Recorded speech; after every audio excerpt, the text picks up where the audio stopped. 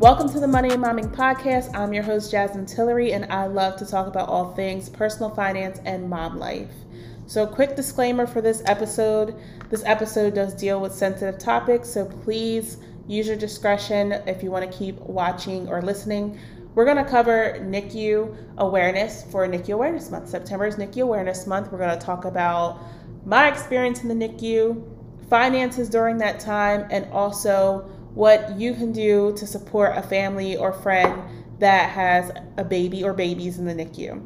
Before we jump into that though, let's get into this hair. If you're watching, you'll notice that I cut all my hair off.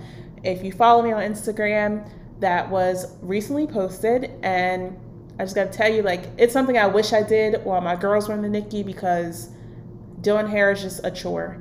And I had a lot of moms telling me on Instagram that when their babies were in the NICU, this is exactly what they did. So it took me 20 months later, but here I am in the short hair gang and I'm loving it already. It's so freeing, and I wish I did it sooner.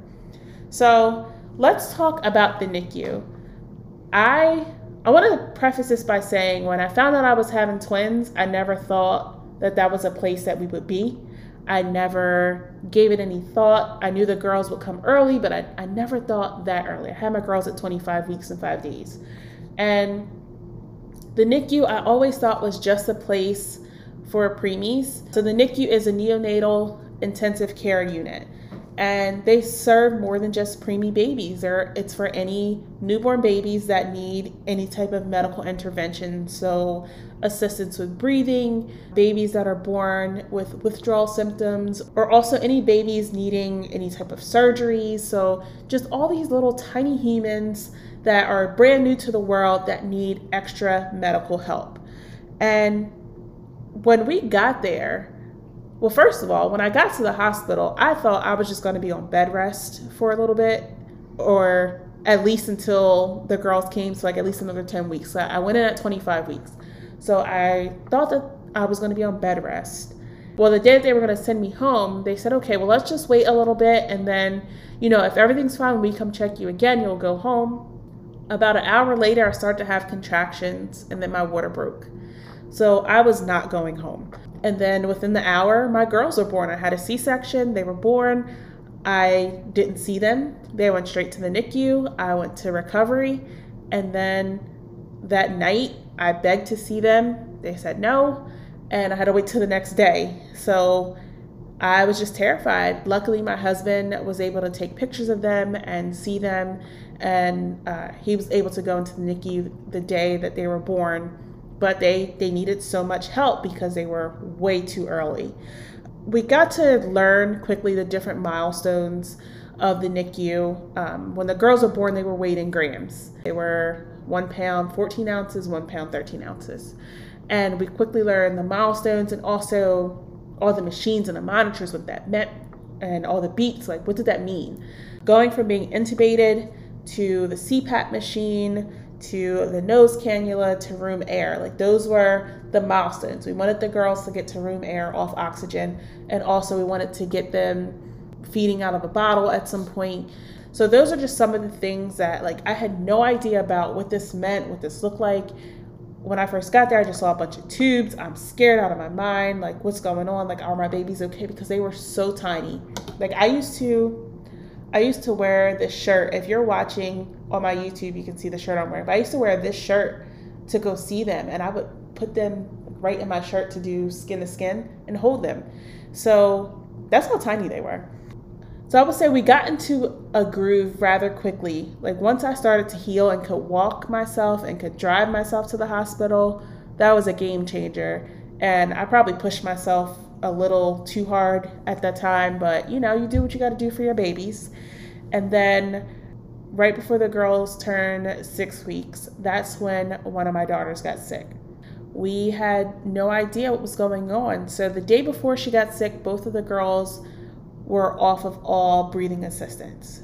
And they were telling me, as long as they do great, tomorrow you can hold them both together. Well, the next day was a weekend. It was a Saturday. And we were on our way to the hospital that morning to go see the girls. And my husband and I we had said, okay, the girls are doing so well. Let's go see them. I'm going to hold the girls together. And then let's go to lunch, because the nurses are telling us for the longest time, you have to have some time for yourselves before the girls come home. You have to go on a date, something. Like, they were trying to force me out of there to like have some me time. And we said we were going to go. And then as we're on our way to the hospital, we get a call from the nurse. And if you are a preemie mom or a NICU mom, if that phone rings with the hospital's number, your mind automatically goes to the worst. It doesn't matter what's going on. And I told him, call me for any and everything, good, bad, whatever. And the calls had always been so positive. And so when I get a call that I had to put her back on her oxygen, she's not feeling so well, can you come in? And then from there, that week is a blur. So she had a series of 2 surgeries, but before she could get her second surgery done, my daughter had passed away. And this was March of last year. And the day that my daughter passed away, that was also the last day that my son, who was in 3rd grade at the time, that was his last day of school because COVID hit. So basically our experience went left really quickly. Here we are going from both girls on room air, you can hold them both together tomorrow, to me holding them both together for the first time with one of my daughters in heaven. Her body was there, but she wasn't there. And my son had never met her. And that sucked. That was terrible. Now I have to return to this NICU where my daughter died, but I have another daughter there, and I have to show up for her and be there for her every day, and we have to get her home. We have to get her home. That was the only goal there. How quickly can we get her home? But then the hospital shut down, basically said no visitors besides pediatric patients and maternity patients. So obviously we could go, but we had to go one at a time. So less than 24 hours, we had to show up to the hospital by ourselves and take turns to see our other daughter at the same hospital that our other daughter passed away. So that was, honestly, I don't know how we did it. When I look back on how we were able to show up every day, keep going, and be there for our son as he transitioned to online school, and plan a service for our daughter, it was a lot. Like, that's the only way I can describe it. I'm really like lost for words when I think about it, because I don't know how we got through it. So from there, we were taking all the COVID precautions. This was at the time when COVID was brand new. We had no idea what was going on. And so my biggest fear then was somebody coming into the NICU, they're COVID positive. How does this affect the babies? There's already enough stuff going on. Like, I just want to get home. By the time Avery was 10 weeks, it was time to come home. So we spent 70 days in the NICU. She came home. And then when we got home, all those beeping sounds and basically all the noise of the NICU. It's not a very noisy place because they're small babies. They keep it very quiet. And there was only one parent at a time. But, the noise of nurses walking up and down the hallway, or the beeping from the heart monitors or the machines, you get really used to that. It becomes like your background music. We got home, we didn't have any of that. We had this baby here, and now I'm like, well, where's our night nurse? What's going on? What am I supposed to do with her? And it was just a way different experience because of my son. He was born healthy, 6 pounds. He was overdue. He was over 6 pounds. He came straight home with me from the hospital. I was much younger. I lived with my parents. So this is a brand new experience for me, where I have this baby who, for the first 10 weeks of her life, she's over 2 months old now, but she's basically the size of a regular newborn. She was about 5 pounds when she came home. And it's like, I don't know what to do with her. I don't know what to do without the breathing machines or the heart monitor telling me that she's okay.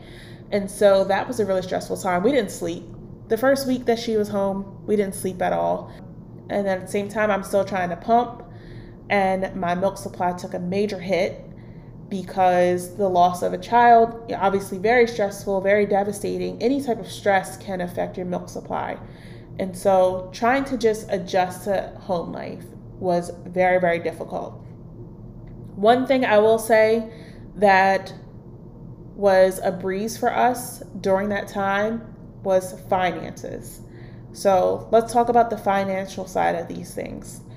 When we found out that we were pregnant, because we did go through the IVF process, so we knew when it would happen.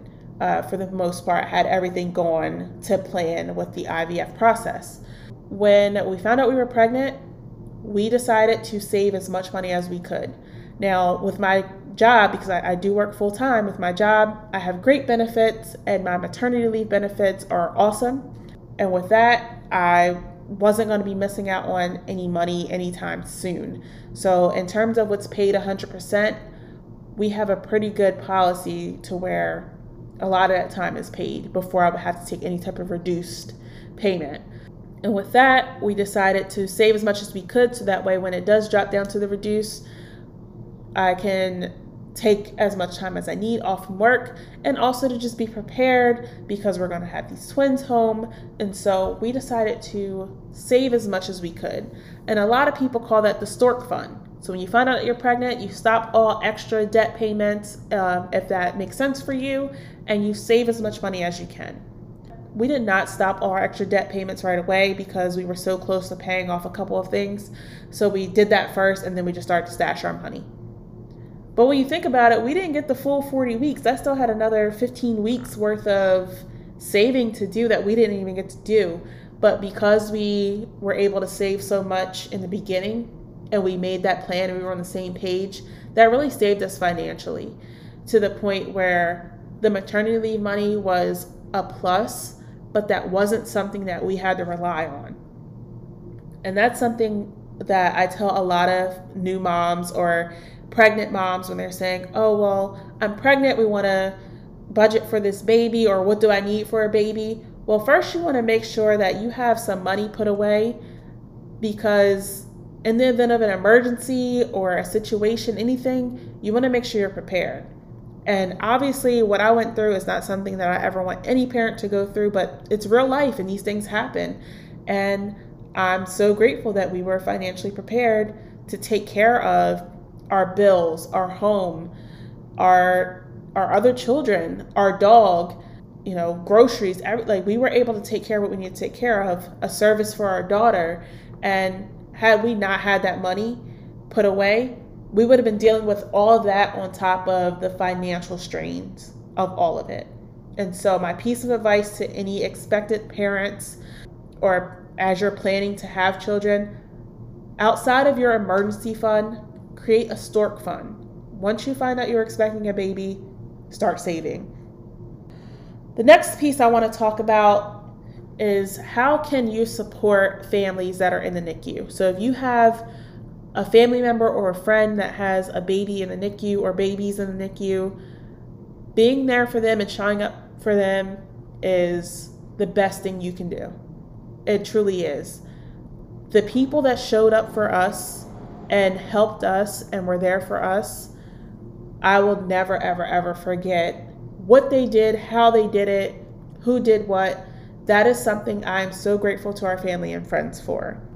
So one of the first things you can do, if they have other kids or pets, offering to step in and help with those other kids or their pets. So we had great friends of ours who were in the middle of planning their wedding. Their wedding was that March, and we had the girls at the end of January. They took our dog that whole time up until the week of their wedding, and they were trying to keep him for that. And I told her, no, like, you have to get married this weekend. But having people that were able to take the dog, because we were going to board him and that would have cost us money. But he loves our house. They have dogs and they were just great with him. We love them. And that was so helpful for us. One less thing to worry about.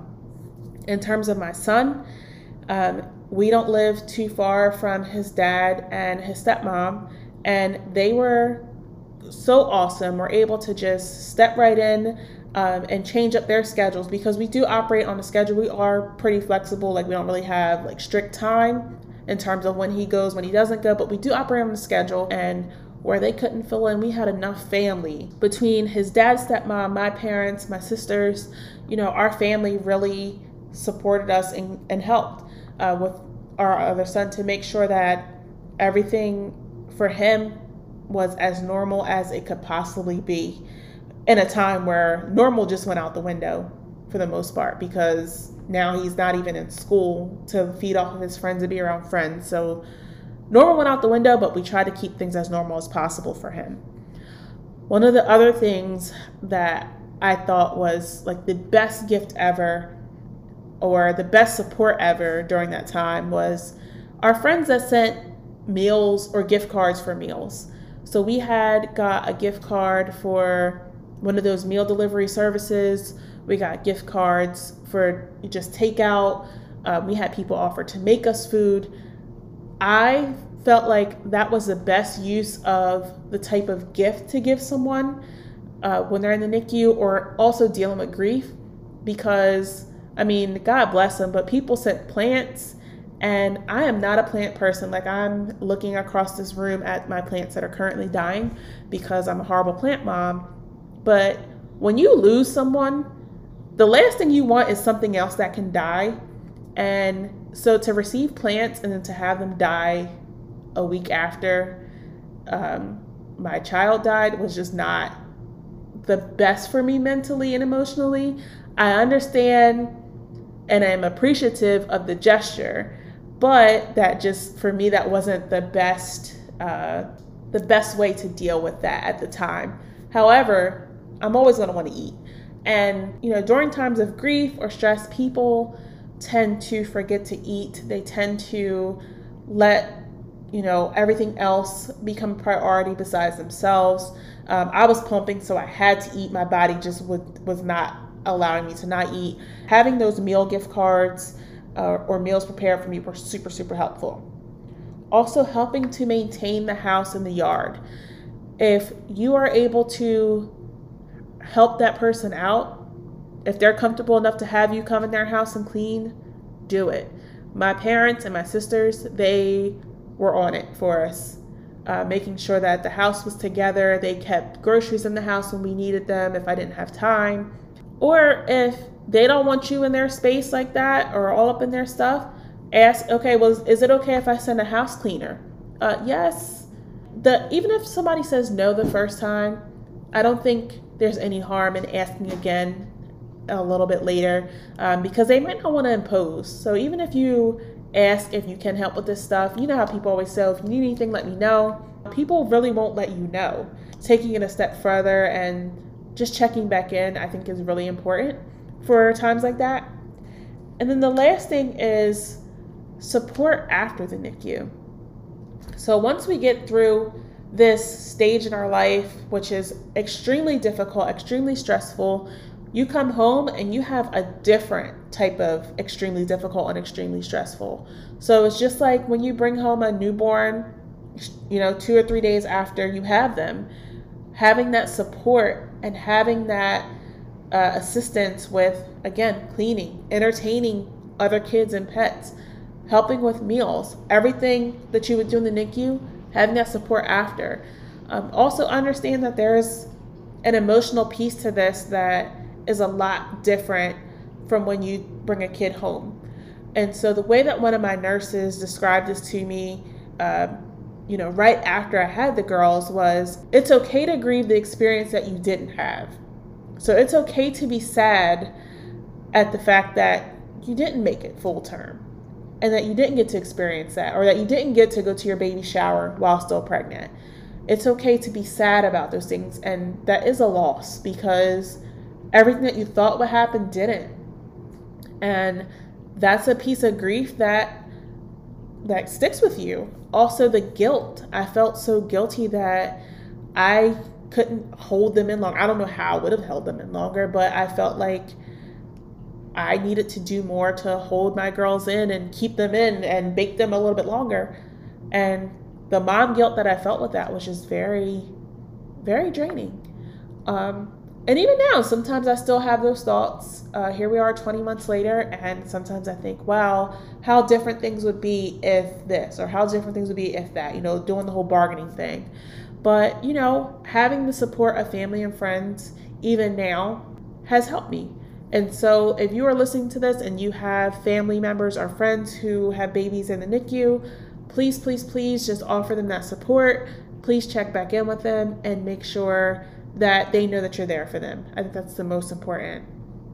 And so as we close out NICU Awareness Month, I really hope that this episode has helped someone to be able to either prepare for a baby or also help with a family member or friend get through a trying time in the NICU, or if they've already been in the NICU, help them even further after the fact that they've gotten home. So thank you so much for listening and watching if you're on YouTube. And if you are listening to the podcast, please leave a review and download and follow for more episodes.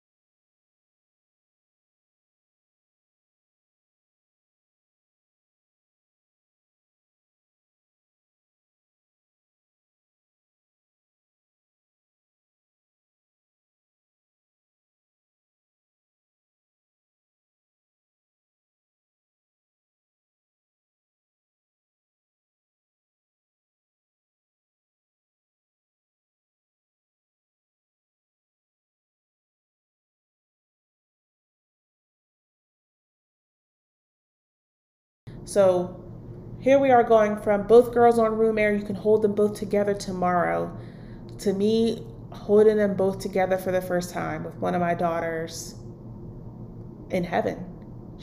Her body was there, but she wasn't there. And my son had never met her. And that sucked. That was terrible. But then that's not even the worst part. The worst part of it was, now I have to return to this NICU where my daughter died, but I have another daughter there, and I have to show up for her and be there for her every day, and we have to get her home. We have to get her home. That was the only goal there. How quickly can we get her home? But then the hospital shut down, basically said no visitors besides pediatric patients and maternity patients. So obviously we could go, but we had to go one at a time. So less than 24 hours, we had to show up to the hospital by ourselves and take turns to see our other daughter at the same hospital that our other daughter passed away. So that was, honestly, I don't know how we did it. When I look back on how we were able to show up every day, keep going, and be there for our son as he transitioned to online school and plan a service for our daughter, it was a lot.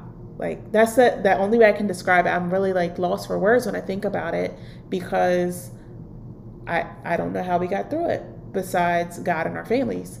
So from there, we were taking all the COVID precautions. This was at the time when COVID was brand new. We had no idea what was going on. And so my biggest fear then was somebody coming into the NICU, they're COVID positive. How does this affect the babies? There's already enough stuff going on. Like, I just want to get home.